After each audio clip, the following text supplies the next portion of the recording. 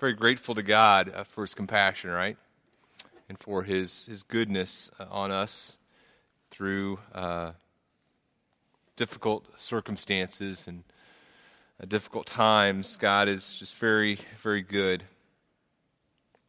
I encourage you to turn to Mark chapter 9 with me.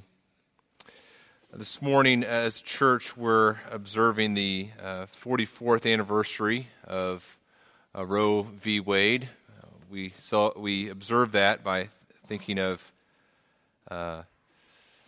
sanctity of life and what do we as Christians do in a culture that has in many ways rejected God's value on life, and how do we as people who love God proclaim God's love for people, for life, and how do we consider how to care for the weak, for the vulnerable, for those who are orphans or at risk. That's what we're thinking about this morning, and encourage you as the Lord works in your heart to consider how God might have you to be involved in caring for those who are weak, who are fatherless. There is a handout you should have received as you came in this morning that kind of describes some of the things that our Bethany Fellowship of Churches are doing. The Open Hearts, Open Homes ministry talks a little bit about Safe Families, a ministry that we're partnering with to practice hospitality to those in need. There's a response card in there if God would call you to be involved in this ministry in other ways. Encourage you to be a part of, check out the table in the hallway and kind of consider some things there.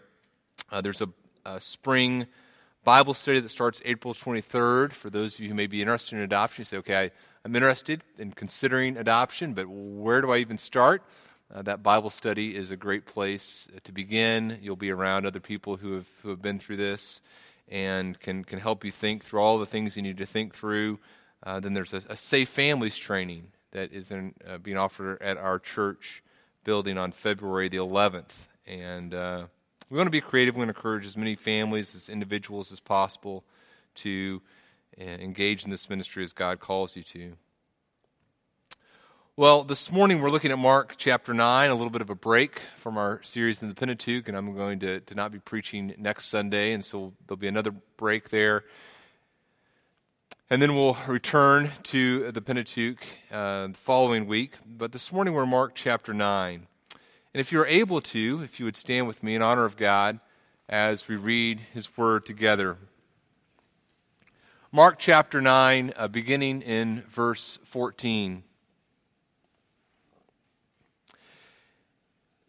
Jesus has just come down from the Mount of Transfiguration with Peter, James, and John. And in verse 14, it says, "And when they came to the disciples, they saw a great crowd around them, and scribes arguing with them. And immediately all the crowd, when they saw him, were greatly amazed, and ran up to him and greeted him. And he asked them, 'What are you arguing about with them?' And someone from the crowd answered him, 'Teacher, I brought my son to you, for he has a spirit that makes him mute. And whenever it seizes him, it throws him down, and he foams and grinds his teeth and becomes rigid. So I asked your disciples to cast it out, and they were not able.' And he answered them, 'O faithless generation, how long am I to be with you? How long am I to bear with you? Bring him to me.' And they brought the boy to him.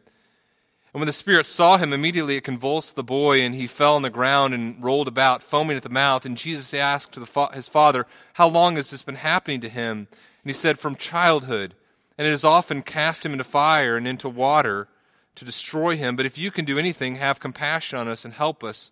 And Jesus said to him, 'If you can, all things are possible for one who believes.' Immediately the father of the child cried out and said, 'I believe, help my unbelief.' When Jesus saw that a crowd came running together, he rebuked the unclean spirit, saying to it, 'You mute and deaf spirit, I command you, come out of him and never enter him again.' And after crying out and convulsing him terribly, it came out. The boy was like a corpse, so that most of them said, 'He's dead.' But Jesus took him by the hand and lifted him up, and he arose. When he had entered the house, his disciples asked him privately, "Why could we not cast it out?"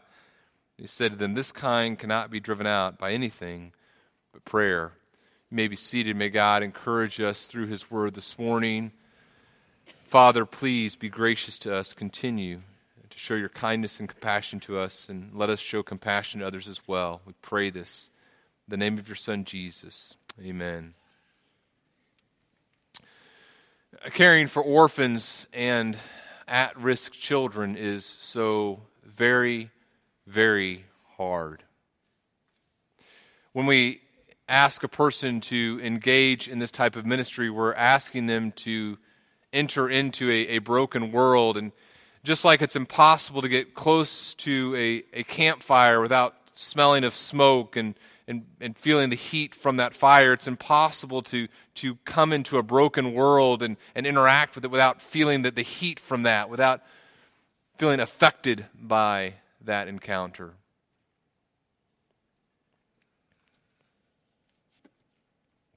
I was reading a story on NBC recently about a woman and her husband. They gave the woman in the story the name Sage, and they said Sage is a woman in her late 30s, and she and her husband decided to adopt a child from another country. I believe that the little girl was about 4 years old, and so Sage traveled to this country, and she interacted with this child, and things were rough from the very beginning.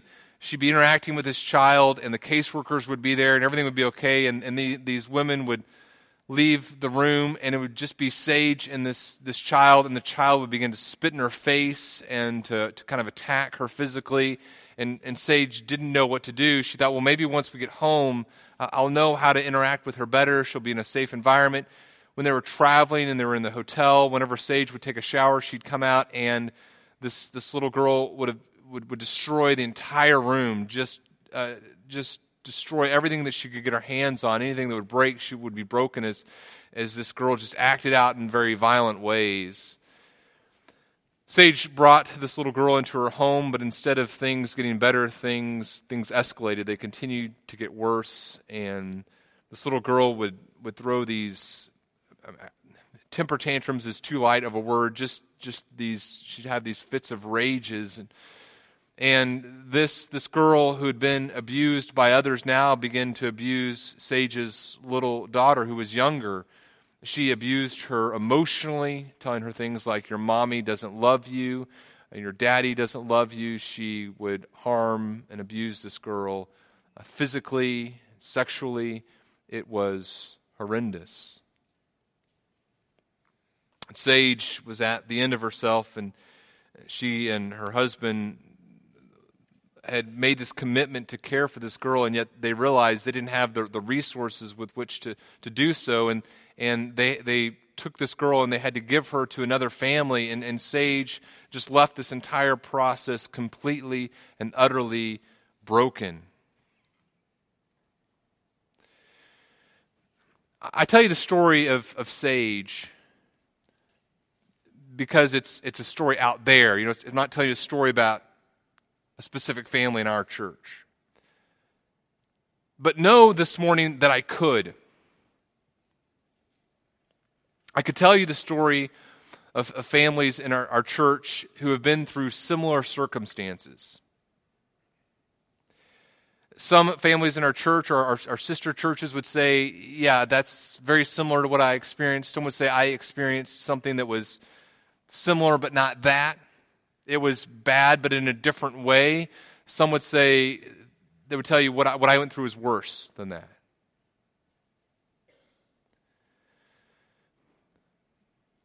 Why would we invite people in our church to engage in this type of ministry?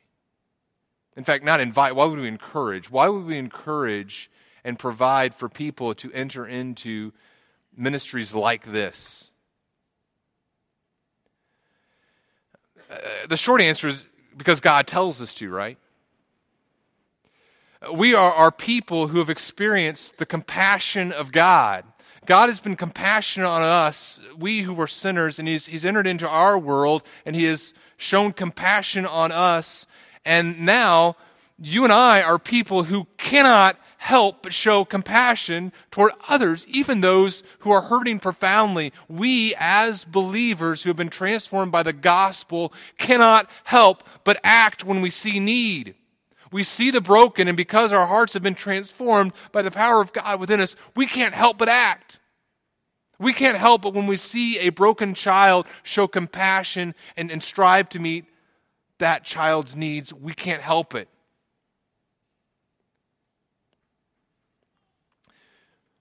But if we can't ignore needs, how can we prevent ourselves from being overwhelmed as we try to meet them? That's what I want us to think about as we look at Mark chapter 9 together. This text addresses the reality of being overwhelmed as we seek to enter and try to heal a broken world. And I'm using the phrase broken this morning, and I want to use it carefully. Don't think this morning, Daniel's using the word broken because he doesn't like using the word sin or the word fallen. What I'm trying to communicate when I use the word broken is that as we enter a broken world, we're not just talking about entering a world that's the way it is because of one individual's sin or my personal sin. I'm talking about, when I say use the word broken, I'm talking about sin, yes, but even more than sin, just the reality of living in a world that is affected by sin, our sin, other people's sin, the physical fallen world. That's why I'm using the word broken this morning. And as I use that word this morning, what I want to do is I want to take what I believe is the main point of Mark chapter 9, beginning in verse 14, the main point that Mark is trying to communicate, and Matthew and Luke mentioned this story as well, and I think the main point that's being trying to communicated here is that Jesus is the glorified Christ, who is the great healer, and you and I are to cry out to Him in need. I think that's what Mark is trying to tell us, that we are to cry out to God for His aid, to Jesus, who is the great healer. I think that's what Mark is trying to convey here. Now, I want to take that main idea, and I want to apply it to a special group of people here this morning.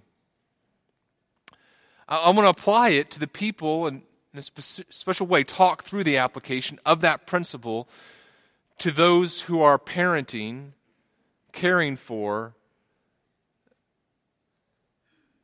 orphans and at-risk children. And I want to do that for a couple reasons. First of all, I think that we as a church need to care for these families in a special way. We are not just individuals or couples or families coming in here and saying, okay, I've got my family and you've got your family. We are a community of faith. We are a community of believers, and so we have a community-wide responsibility to care for those families that we have called to engage in this difficult ministry. And so I want to speak to them in a special way this morning. And I think it's important for those of us who are not going through some of these difficult circumstances to empathize and understand what our brothers and sisters in Christ are going through, because some of them are going through profound times of pain right now. And we need to know about it and be aware of it. And as Galatians tells us, we need to bear one another's burdens, and we need to be aware of how to do so. And then also that the application here is targeted, but it can also be broadened as you hear what the Lord says about crying out to Jesus. My encouragement simply this morning for those of you who are parenting in a broken world, or those of you who are single or don't have children at home, who are loving people who are parenting in a broken world, my encouragement to you is to continue to persevere, to believe in the glorified Christ, who's the great healer of all things broken. My encouragement to you is with the Father in this story to cry out to Jesus, I believe, I trust in you, help me in my unbelief. the first thing I want to talk about together this morning is the problem with parenting. The problem with parenting, and we encounter this in verses 14 through 22 as we see Jesus and his disciples. They're coming off the Mount of Transfiguration. And the interesting thing about this story of Jesus healing this demon-possessed boy, this demonically influenced young child, the neat thing that we see about this story is it occurs both in not only in Mark, but also in Matthew and Luke. And not only does it occur in all three of those Gospels, but it occurs in the same place in all those Gospels. In other words, the story that precedes it and the story that follows it are the same in Matthew and Mark as well, or Matthew and Luke as well. What happens is you have this story of the Transfiguration where Jesus takes Peter, James, and John to the top of this mountain, and the disciples are able to see Jesus glorified. In a visible form, they see Jesus as the Son of God, and they're eyewitnesses of his majesty there. And then they see Elijah and Moses with Jesus, and the topic of their conversation is the cross. They see the glory of Jesus visibly, then they come back down literally off of this mountaintop experience into what you might call the real world. And as they come down off of this mountaintop experience, they encounter this scene. A father who is parenting in a broken world. What is the problem with parenting? The problem with parenting is that parents are broken people in a broken world, surrounded by broken people, parenting a broken person. That's the problem with parenting. We are parenting in a broken world. And there's kind of 5 things in this passage that I think are helpful for parents to know and to believe about brokenness. The first is this: you are in a broken physical world. Now, that's not necessarily well worded, but what I mean is this: the physical world in which you exist is broken. It's not as it ought to be. In Romans chapter 8, Paul says, creation with eager longing waits for the revealing of the sons of God. Creation was subjected to futility not willingly, but because of him who subjected it, in hope that the creation itself will be set free from its bondage to corruption. In other words, the world in which you and I exist right now physically is broken. There are physical things that happen in this world that represent its brokenness. Revelation 21 talks about a new creation, the new heaven, the new earth, the new Jerusalem. And it talks about in this new place, these physical ailments are going to be done away with. Right now, though, you and I are parenting in a broken world. This father parents in a broken world physically. The Gospel of Mark makes us well aware of the physical struggles that people in Jesus' day are going through. Yes, there are spiritual struggles, but also there are physical structures and struggles. In Mark chapter 1, we have a leper. In Mark chapter 2, we have a paralytic. In Mark chapter 3, we have a person with a shriveled hand. This father fathers his child in a world that is broken physically. Second thing we understand, you're in a broken spiritual world, right? You're in a broken spiritual world. Father deals with the effects of the demonic realm. Jude, verse 6, talks about demons who didn't keep their proper spheres of authority. 2 Peter describes that as well. Ephesians 6 tells us we don't wrestle just against physical things, but the spiritual world as well. This father is dealing with a broken spiritual world. The demonic realm has affected his child in a terrible way. He would tell Jesus in verse 17, a spirit makes him mute, and talks about the spirit seizing him and the things that the spirit does to him. The spirit sees Jesus and it causes the boy to be convulsed. In other words, the spiritual world affects this boy in a physical way and in a spiritual way. This man's son is under assault by this spirit. It seeks to destroy him, the Father will tell Jesus. And that is the objective of the fallen spiritual realm. It seeks to deceive and it seeks to destroy. at summer camp this year with the youth, or last year with the youth. There was a speaker, and he was talking about ministry, and he mentioned this time where he and his wife felt under special spiritual attack, and he talks about the story where he said, I think we were sensing the presence of a demonic spirit, and he kind of talked about how that affected them physically. And I'm at the back of the room, right? And I'm seeing the speaker, and between me and the speaker are all these kids, and I'm seeing these kids, kind of like start to kind of freak out a little bit. And I'm thinking, okay, we are about to get a lot of questions about this. And sure enough, he starts talking. The kids break into their different small groups, and within about 3 minutes, kids are popping up to come back to us. Hey, we come talk to our group. We come talk to our group. Went to talk to one of the groups, and they said, okay, Daniel, what's the deal here? What is he talking about? These demons, and they're at camp, right? So they're already kind of a little nervous. Maybe some of these middle school kids, and they said, when we go back to our dorm tonight, there's going to be a demon there. And I said, well, here's the deal, guys. You don't have to worry about someday facing a demon. You're encountering the spiritual demonic world all the time. That did not make them feel better.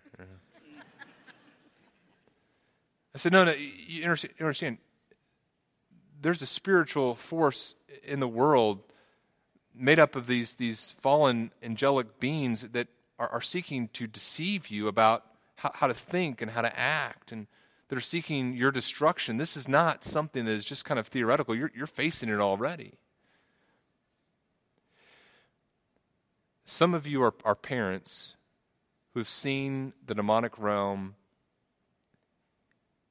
enter into your lives in a very frightening way.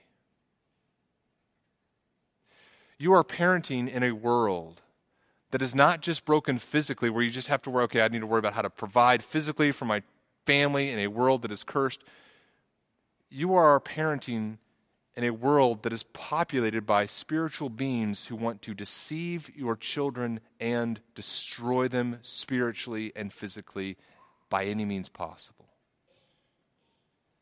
The thing I encouraged those families or those individuals with, those kids, would be the same thing I encourage you with.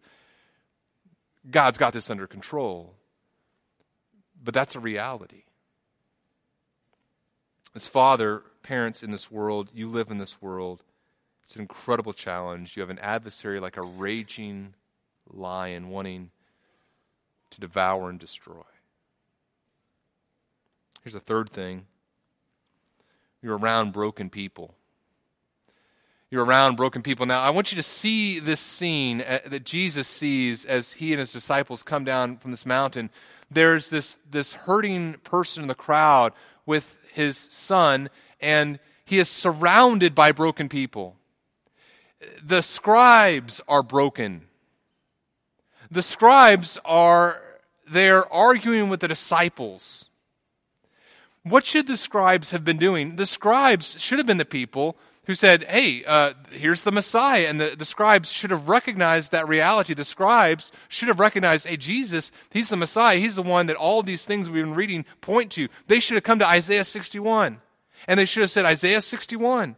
This is the one upon whom the Spirit of the Lord is. This is the one who's bringing good news to the poor, who's going to bind up the brokenhearted, to proclaim liberty to the captives, to comfort those who mourn, to grant to those who mourn in Zion, to give them a beautiful headdress instead of ashes, the oil of gladness instead of mourning, the garment of praise instead of a faint spirit, that they may be called oaks of righteousness, the planting of the Lord, that he may be glorified. The scribes should have seen this man and his son in their suffering, and they should have enveloped them and said, hey, we have got the person to point you to. And they should have taken him with joy to Jesus, the Messiah, for healing. That's not what they did. These scribes are broken. The scribes are sitting there arguing with the disciples. The scribes, a few chapters ago, are arguing about hand washing, for crying out loud.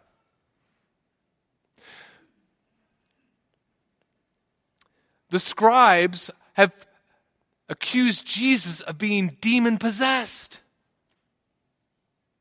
Now, this is hard for me as a pastor to say, but those who are in positions of spiritual authority are broken people. They are not going to care for you as you deserve. The Father is surrounded by a broken crowd. This crowd should have been a crowd that repented when they saw the beauty of the Messiah and brought this father and his demon-affected child to Jesus.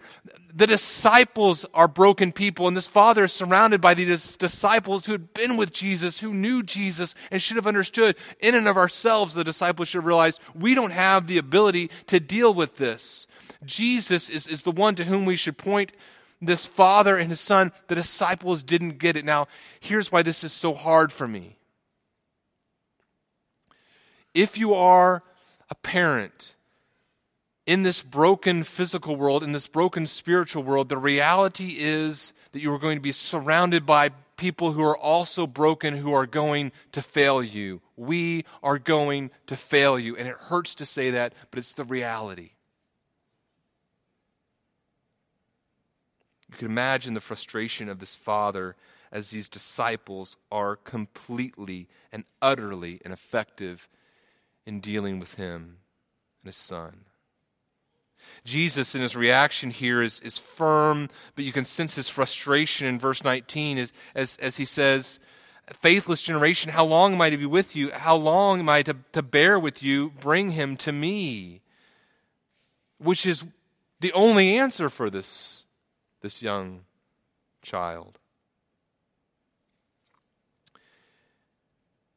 Here's a secret you may not know, or a secret you may not have realized about yourself, even in the church.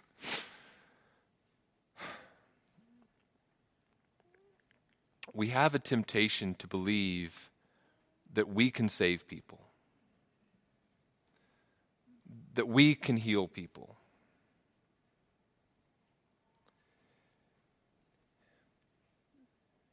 We want to be the saviors oftentimes instead of pointing people to the Savior, and we may not even consciously think that. But the reality is we are broken, and we are going to fail one another in profound ways at times. And the answer to that is not to be discouraged, it's not to be angry at one another, but it's to recognize our complete, absolute ineffectiveness in dealing with one another's problems, to continually ask one another for forgiveness, and to continue to point people to Jesus. You're around broken people, parents. Another thing to realize here, number 4, you are loving a broken child. You are loving a broken child. Now, I use the word broken intentionally here. You say, well, is this child, in chapter 9, a sinner? Well, yes. But is there something else besides sin taking place here? Yes. There's some extraordinary circumstances going on in the life of this child. And you see here, this child is seized by a spirit. The child is seized down. He foams. He grinds his mouth, his teeth. He becomes rigid. You see that he's convulsed even as he's brought to Jesus. He rolls about. This demonic spirit, the father tells Jesus, has physically tried to throw him into, he has cast him into fire and into water, trying to destroy him. Now, if you're trying to talk to this father about his child, that needs to be taken into account, right? You don't tell the father, your parenting techniques, clearly something's wrong here. You recognize that there are some things, there's a lot going on here is what I'm saying.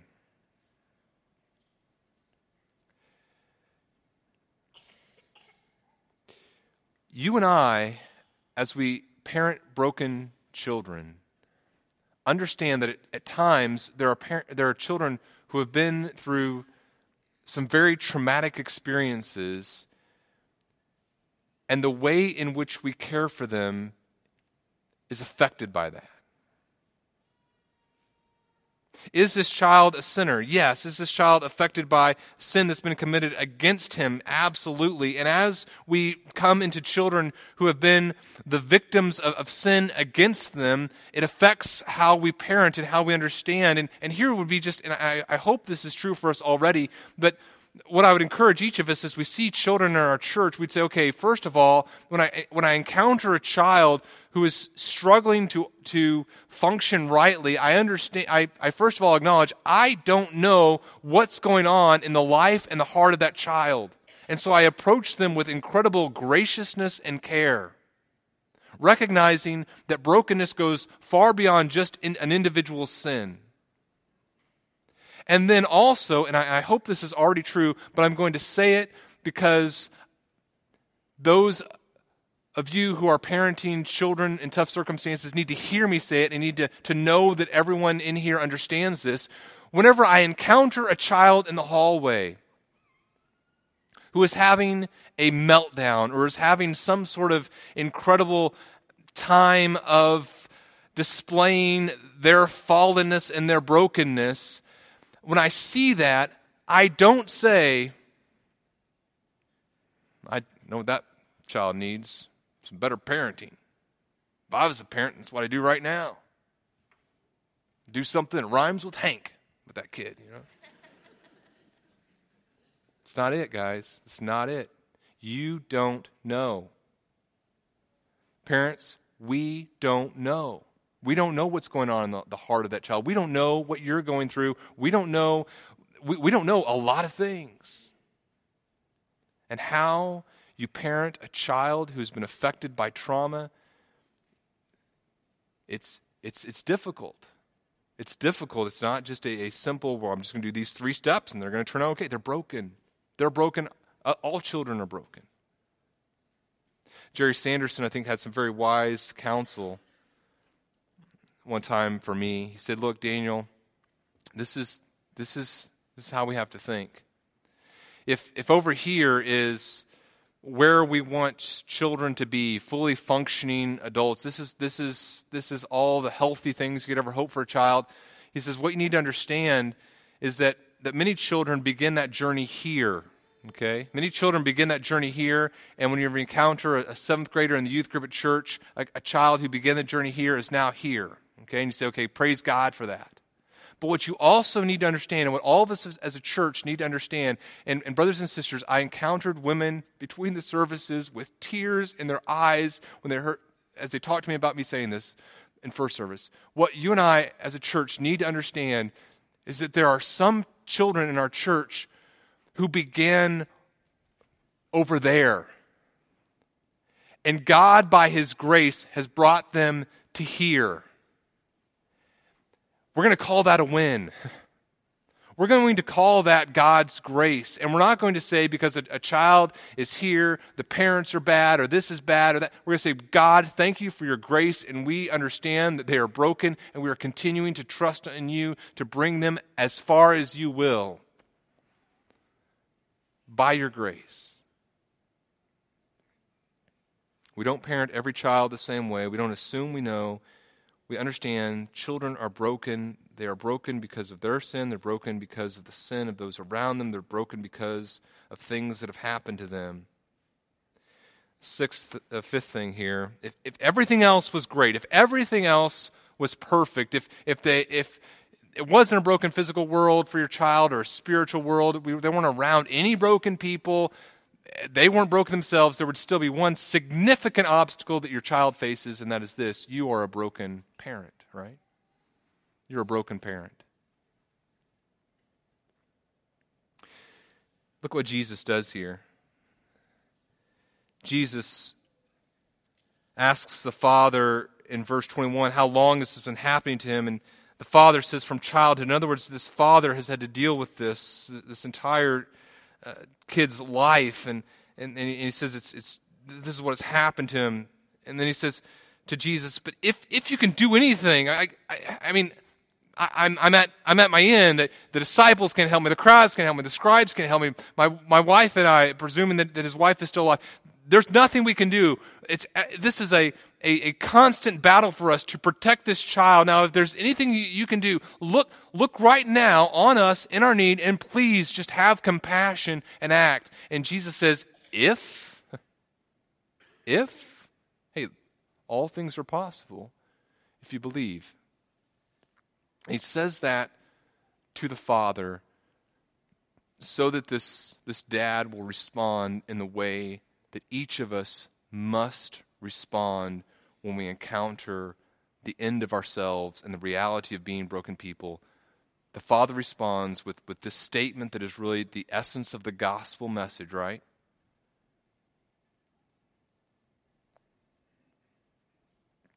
He says, I believe. I believe. I trust you.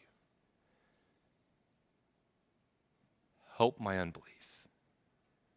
In other words, I know that my belief is not a work. It's not something that I did perfect belief, and now you must act. I'm trusting in you, and as I trust in you, I'm trusting in you to continue to help me trust in you.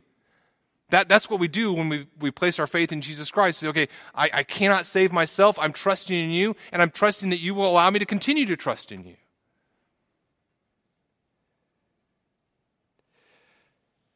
So many of you are at this point. You're at this point where you're beyond yourself. You've done everything humanly possible to help your child, and it has been insufficient. And you think that's a bad thing, and certainly it's a sad thing. But God in His mercy has brought you to a point where all you can do is cry out to God in faith. I believe, help my unbelief.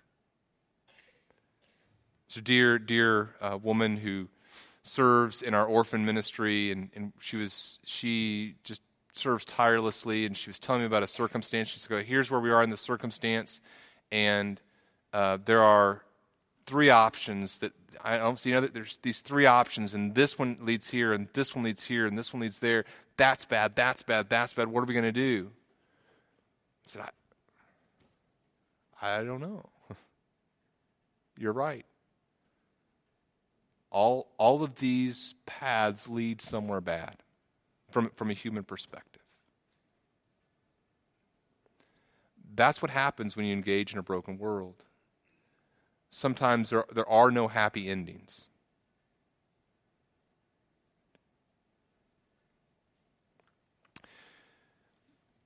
A pastor from another church was dealing with some of the effects of the orphan care ministry, and he said, Daniel, why is this ministry going so badly? I said, what do you mean? He said, well, this family's going through this family's going through this family's going through this family's going through this.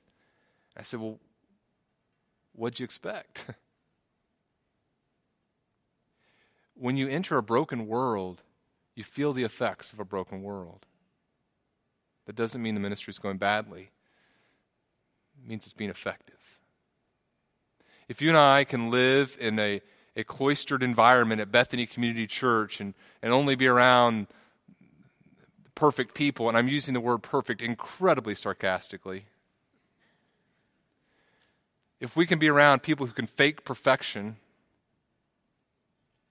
and not be around any broken people, my, how we've failed, right? But God in His grace allows us to enter in a broken world and care for broken people and love broken children.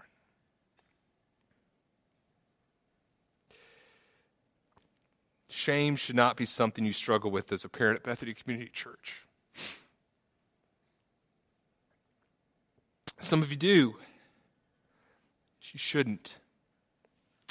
Shame is something that keeps us from coming to Christ, clinging to Him, experiencing the glory of a crucified, resurrected Christ that helps us in our pain.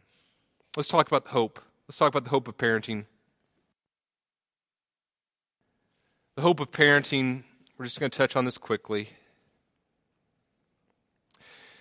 We see here this man cry out to Jesus, I believe, help my unbelief. And Jesus begins to act. He shows compassion and he shows authority. And he deals with the situation as only he can.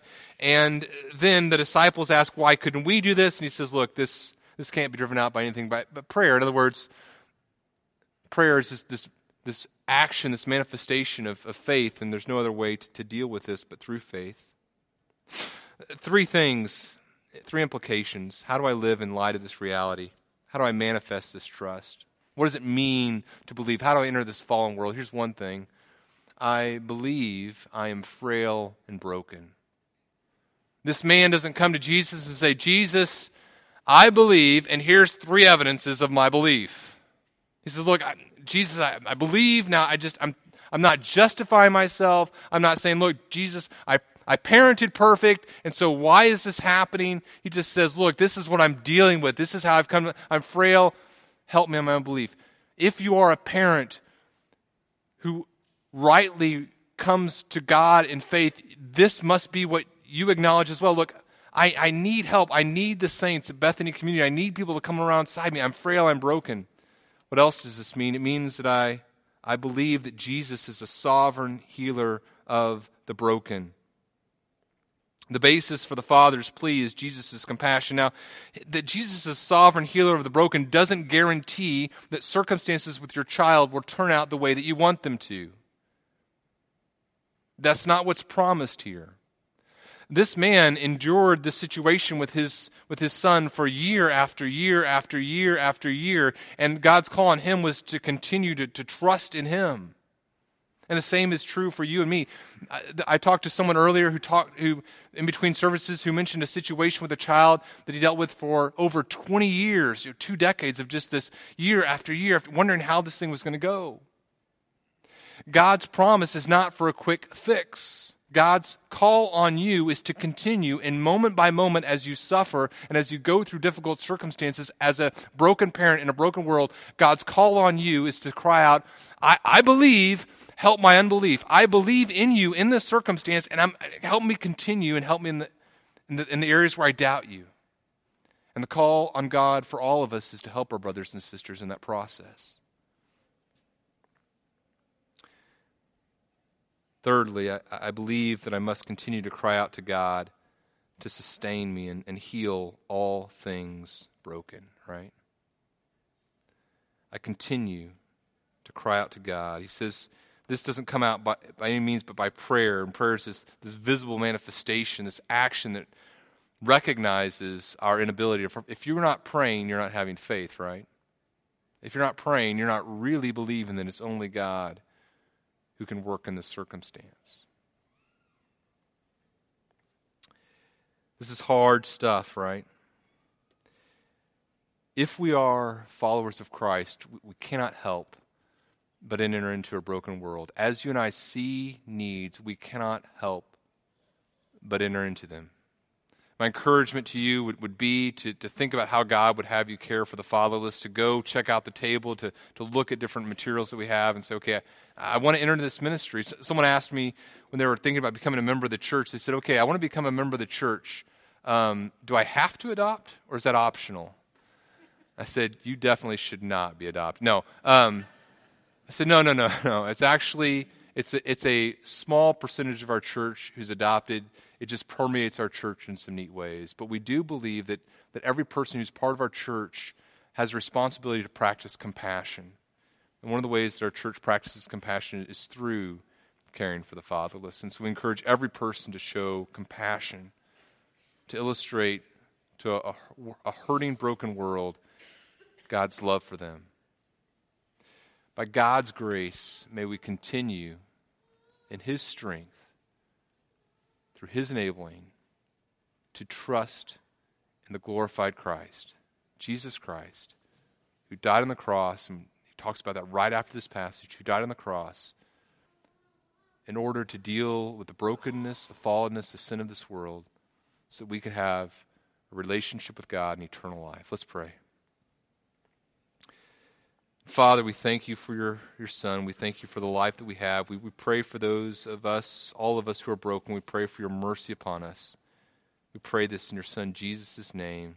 Amen.